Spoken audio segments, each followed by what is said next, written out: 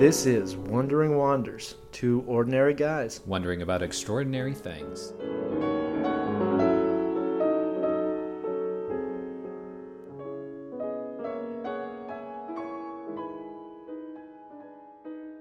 Don't play bingo again? Obviously, I played bingo with a blind lady, and it was fantastic. And today, the usual activities director lady, she wasn't there.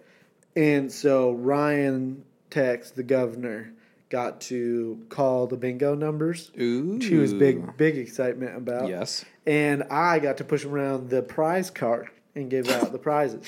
Very nice. Which I got to be honest, I was a little worried because usually when the normal lady is there, the lady's pushing around the prize cart, and every time she goes to somebody, she's like, "Oh, they can't have that. They have diabetes, so don't give them candy." I have no recollection of who those people were, and so but there was the lady who usually pushes around the prize cart was still there, but she was like, "If you want to do it, go ahead." So you got to push the prize So cart? I pushed it around, but I have no idea if I gave people who have diabetes chocolate. You know, they're fine with dying already, I think, anyways. So, Fair enough. you know, Yeah. but it was. But then I ended up having an awesome conversation afterwards in this lady's room. She was doing a puzzle. And she was just talking about how good her life was, and then telling me Good. all these bad things Yeah. that happened to her, but not at all in a bad way. Of just like oh, my fond memories. My husband died young. My son died young. But man, I had some great times with him. It was like, oh my gosh, you're awesome. She was Good for 94. her. She's just a great lady. It's a lot of years. Betty. It's a lot of years. A lot of years. Yeah, so really good. What about you? It was very, very good. Yeah. Mm. I mean, I think any sort of ministerial visit you do is always just really humbling. Yeah. Especially when you have someone sort of share their life with you in a way that's just, it's kind of surreal, because it's like, who in the world would ever have an interaction where someone talks about a loved family member dying, and that's still a pain, and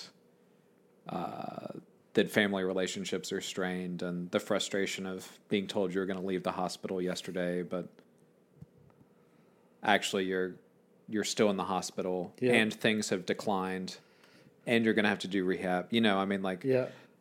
To a it's complete it's stranger. such a privileged place to get to receive that, and to just to be able to enter into it, to pray with them, and then to leave, pray with them again. You know, it's just a So Justin and I finished early today and went down to the chapel, and I was sitting in the chapel, and I was just like, man.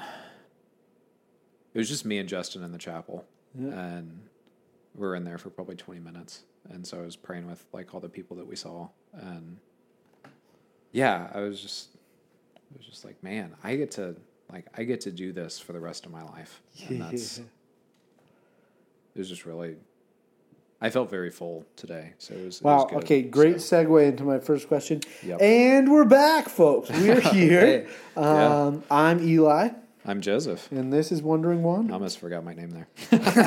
Sometimes names are hard, Joseph. Been feeling spacey lately, so there you go. Me too. This week's been wild. We had 3 midterms, and I have 3 projects due next week. Woo! I have written 1 sentence for one of those 3 projects, and I'm leaving tomorrow right after classes.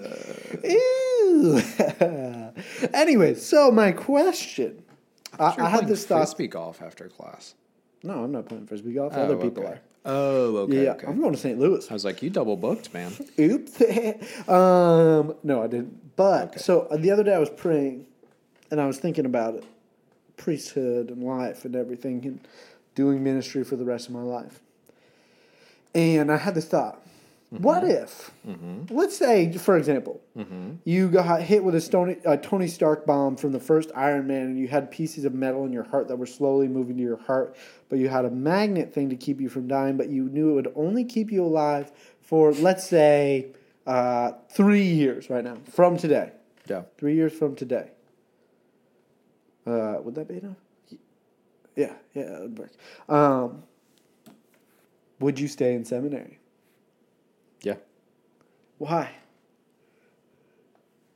That means that, just for everybody who doesn't necessarily know exactly the math, that means you'd be a priest for maybe a couple months.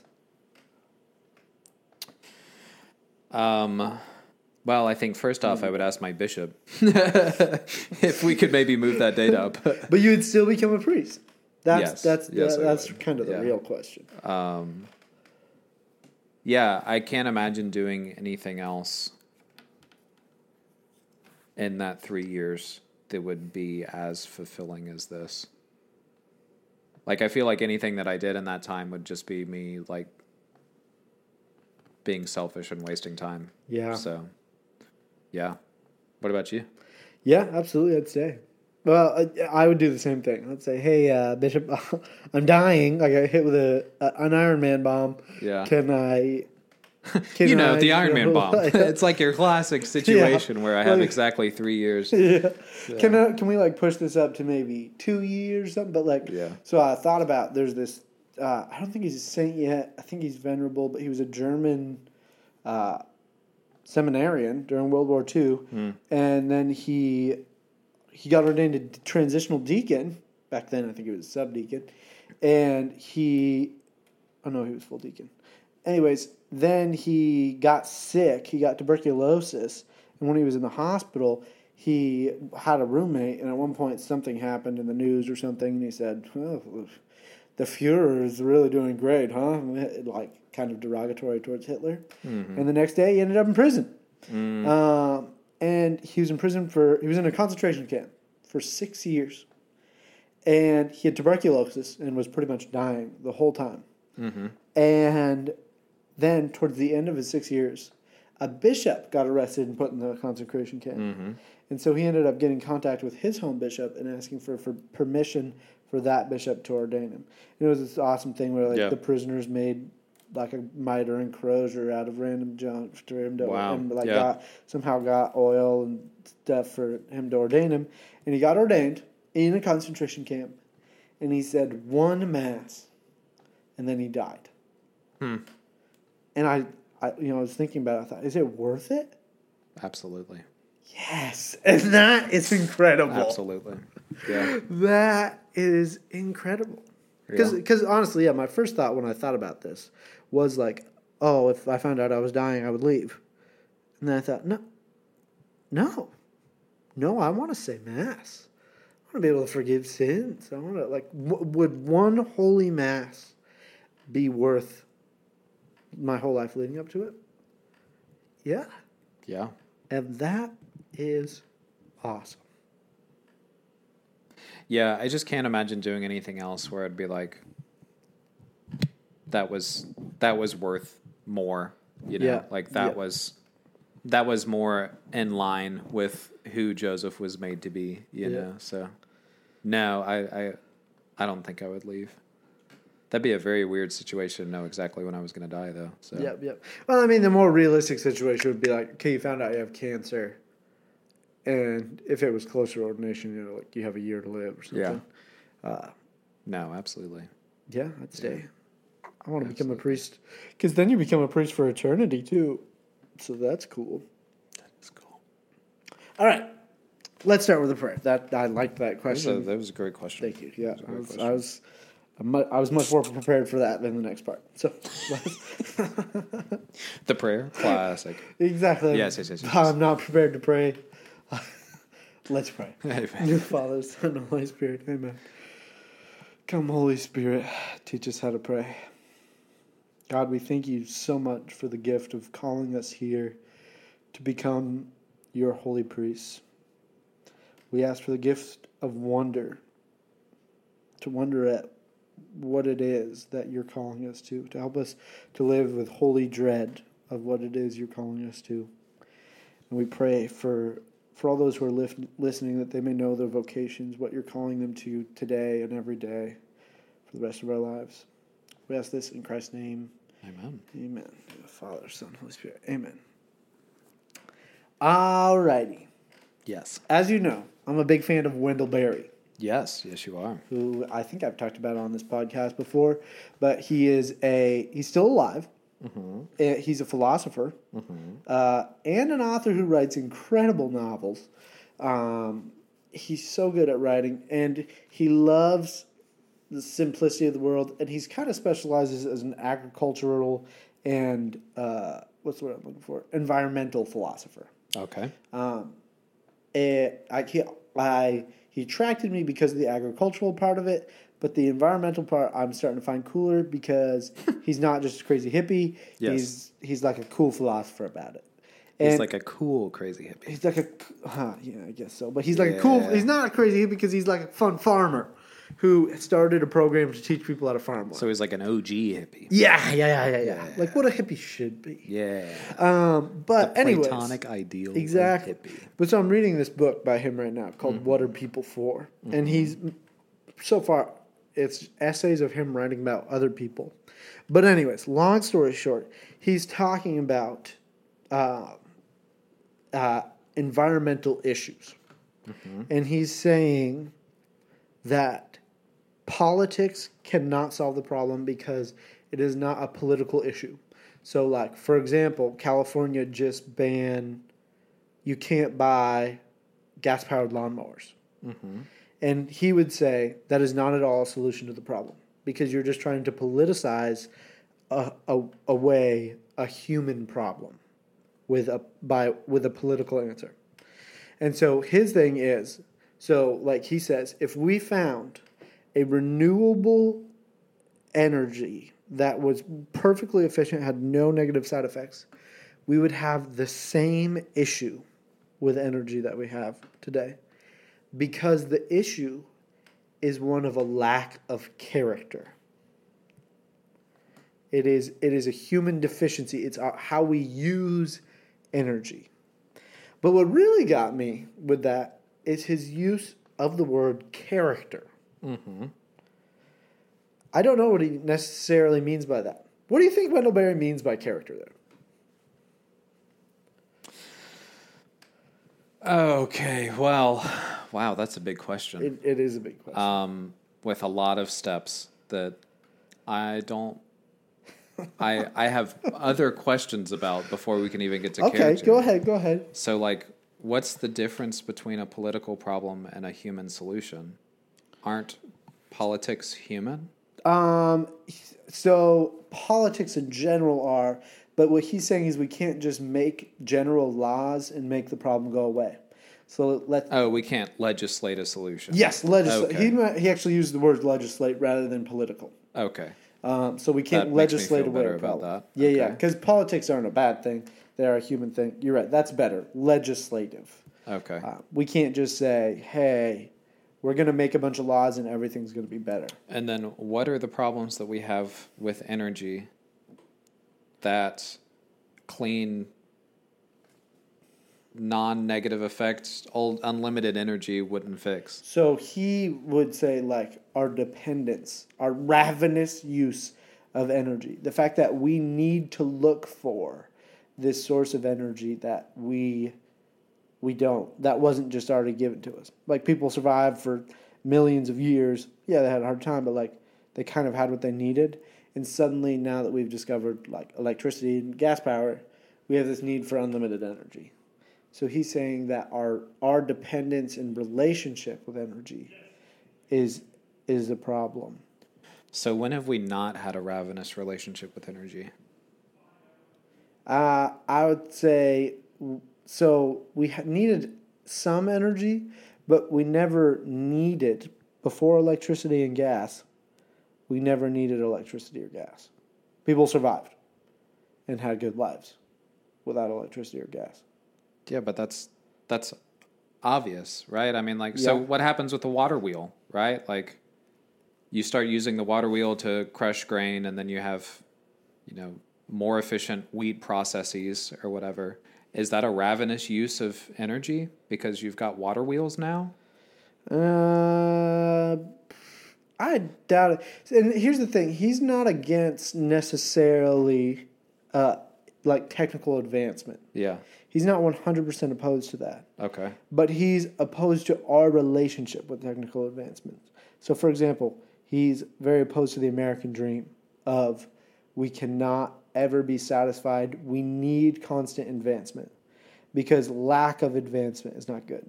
He's saying that then we can never be satisfied where we are. That's his thing. Is Americans. Does he give an alternative vision then? I'm don't know enough to say he does about like the energy problem necessarily.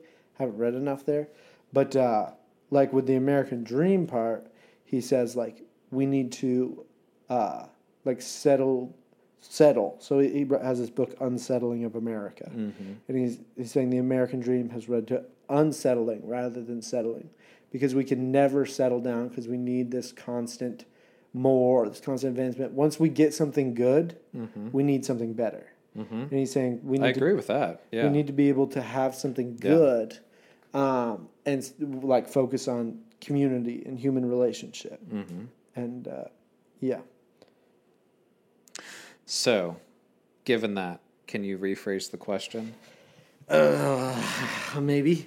So he talks about how our problem is a lack of character.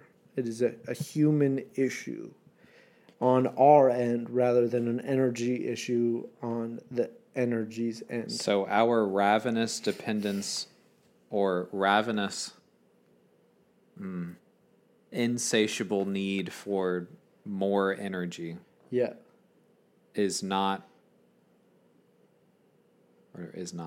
is only due to a lack of character? Yes.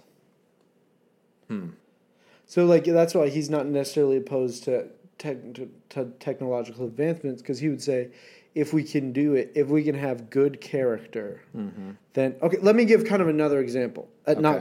Give another example. Yeah. Besides the energy example, another thing he says is in the U.S. right now we push quantity of objective knowledge is our education. We just say as opposed to quality. So let me keep going. Maybe. But so he says like, you know, our education is just you have to know as much stuff as possible.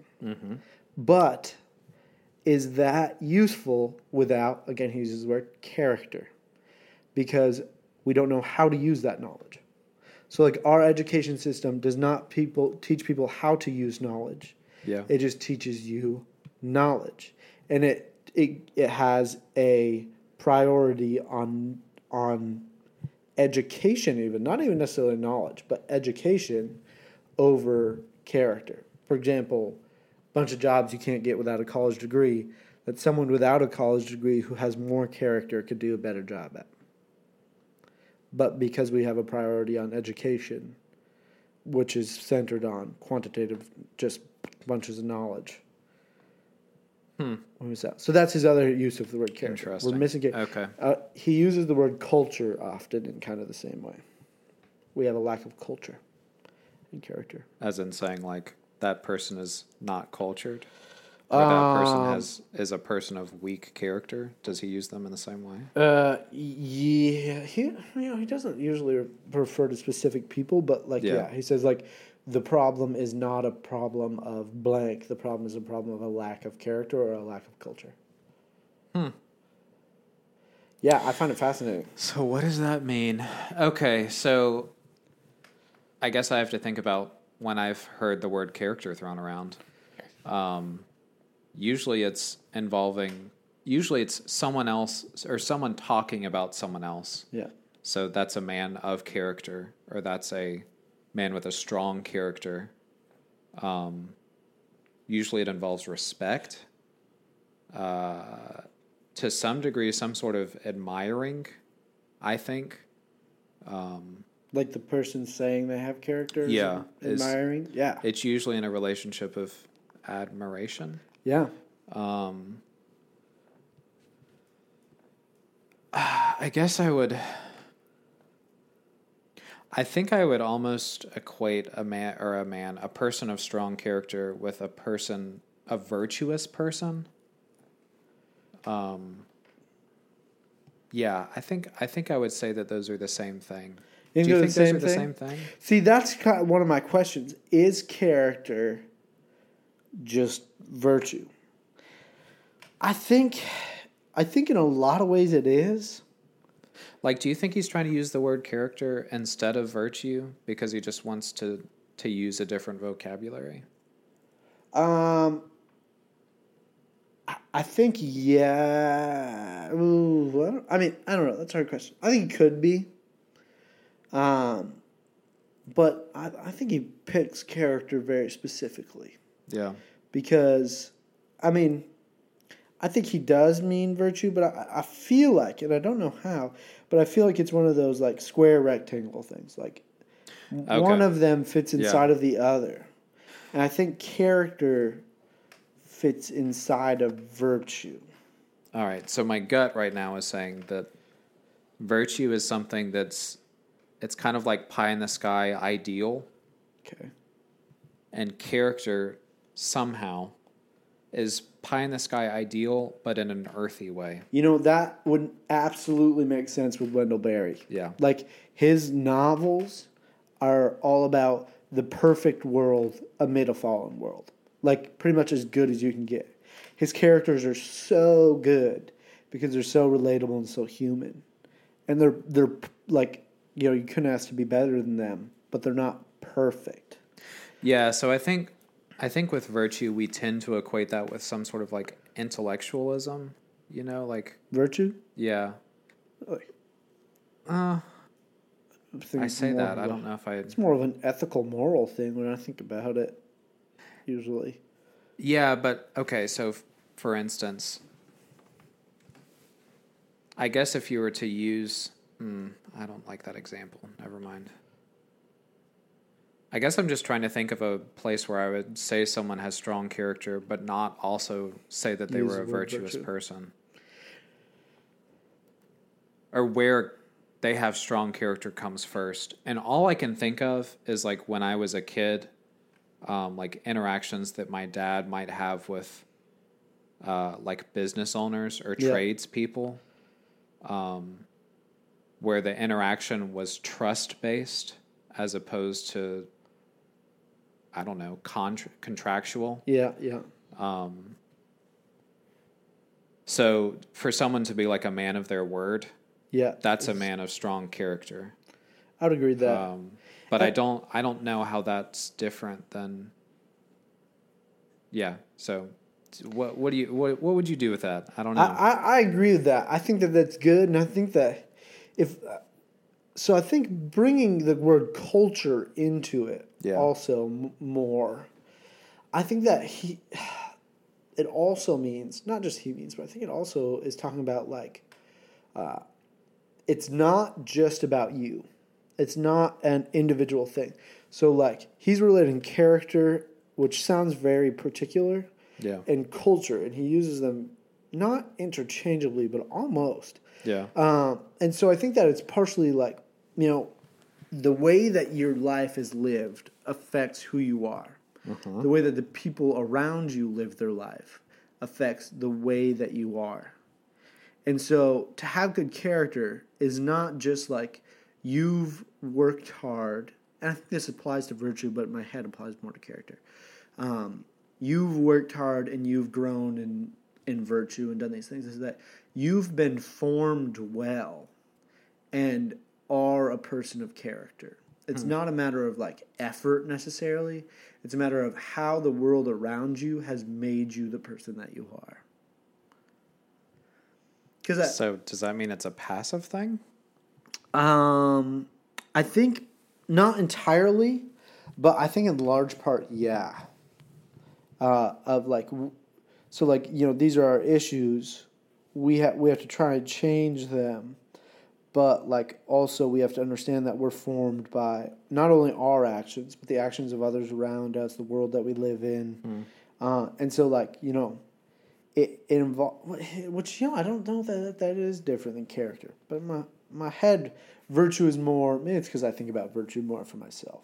But virtue is more of like, I am trying to be more virtuous. Therefore, I have to strive for virtue. Yeah. Character is more passive of like, I have been formed well, and therefore I have character. So I think they're like that they come kind of in tandem, right? Because even if you're sort of formed in this environment and you have character, like you're operating with virtue, Yeah. right? But I guess there's something to be said for, when I think about the virtues, I guess, typically think of them as internal first. Yeah. But they're seen externally. Yeah. Character, I think, is relational first. Like, it's external first. But when I think of character, it's always in, like, the trades business relationship. Like, that's the salt of the earth people, and, like, just interactions where he gives or they give, or, you know, it'll all work out in the end, kind of. I don't know. I really don't know what to do with that. So Yeah, I don't know. I think when I think of character, I think of strong, like the term strong moral character, which I think is like integrity, which we've already talked about on one whole episode, integriticity, and integritiousness, integriticity, or something. Yeah. More or less. But yeah, I think that, like, you know, moral integrity is what I think of. Like, this is a man who not only stands by his morals, and I think this is important. I think this is actually exactly what we talked about in integrity. But not only stands by his morals, but stands by good morals. You know, you can stand all you want by bad morals, but you don't have character because they're bad morals. Yeah. But when you stand by good morals, then you have good moral character. So then do you think integrity and character are the same thing? Oh, God. I don't know. That sounds, honestly, I don't remember what we ended up saying about integrity, but I think, no, again, I would say the same difference that I kind of see with virtue. The square rectangle? Well, yeah, but no, I think that more like integrity is this internal kind of thing, okay. Whereas character involves more of like this passive, not 100% passive, but like, a character is also like what has been done. You know, like virtue is what you're striving for, even if you have some. But character is like, I have character. I guess you could want more. That doesn't make any sense. You could always grow in character. But, you know, like you've been formed and you have this character.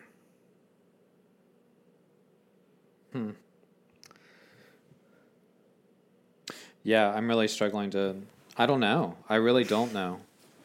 Except that I know when I see it, you know? It's like like you can tell when a man, or really any person, has strong character. I keep saying man.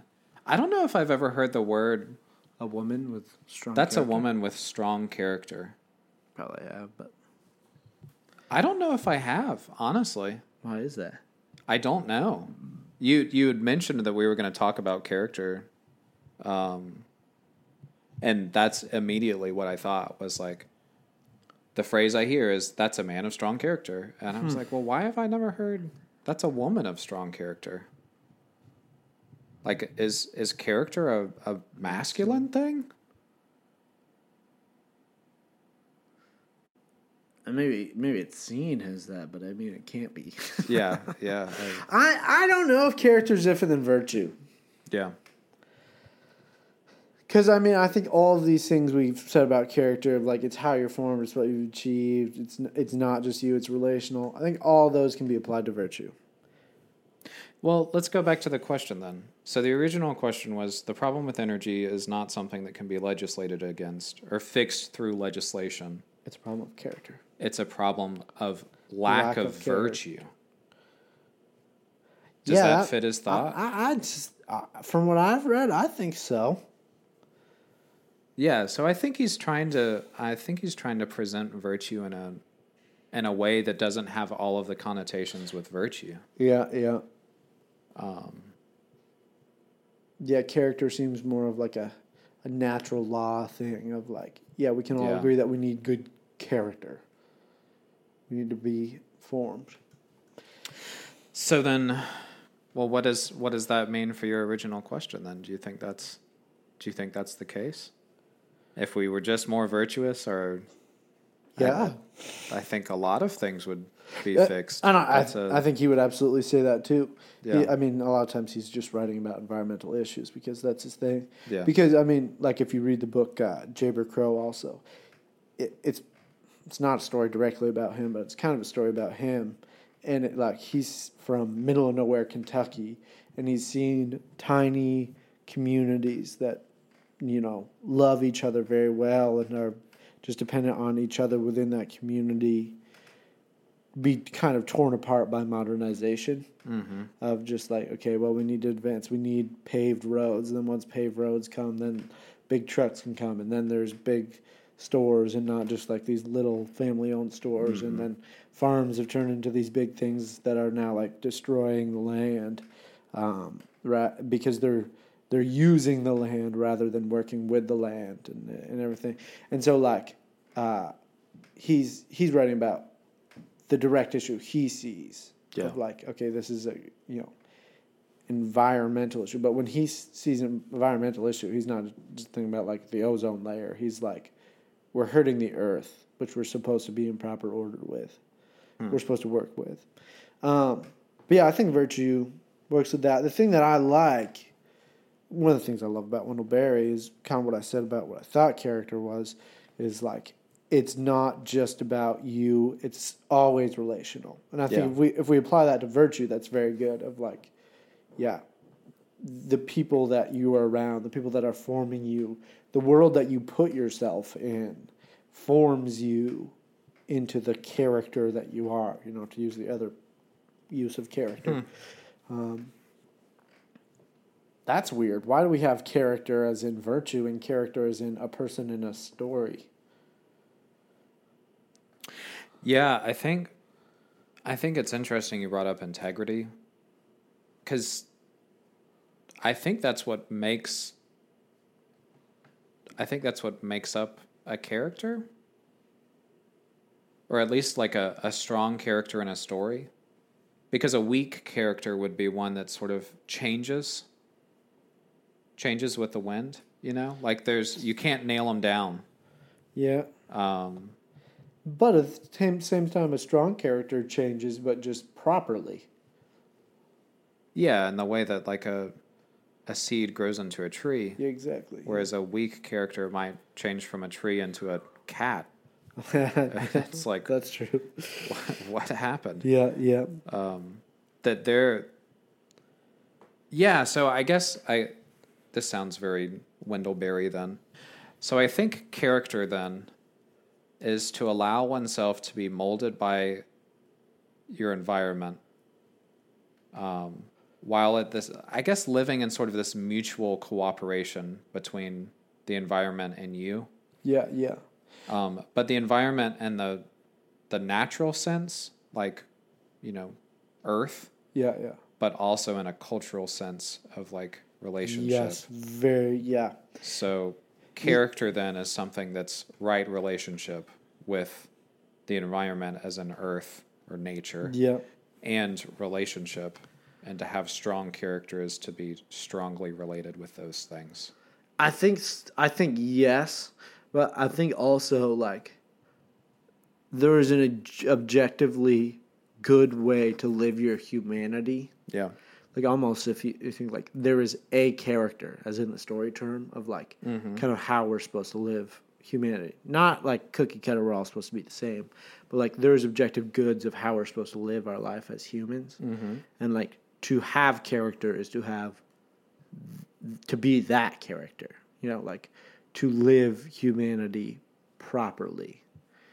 Now that makes it sound way too like rigid. There's just like one particular That does sound way. pretty rigid. But I think that we can think of it in terms of like Jesus took on all human nature, but he was one particular.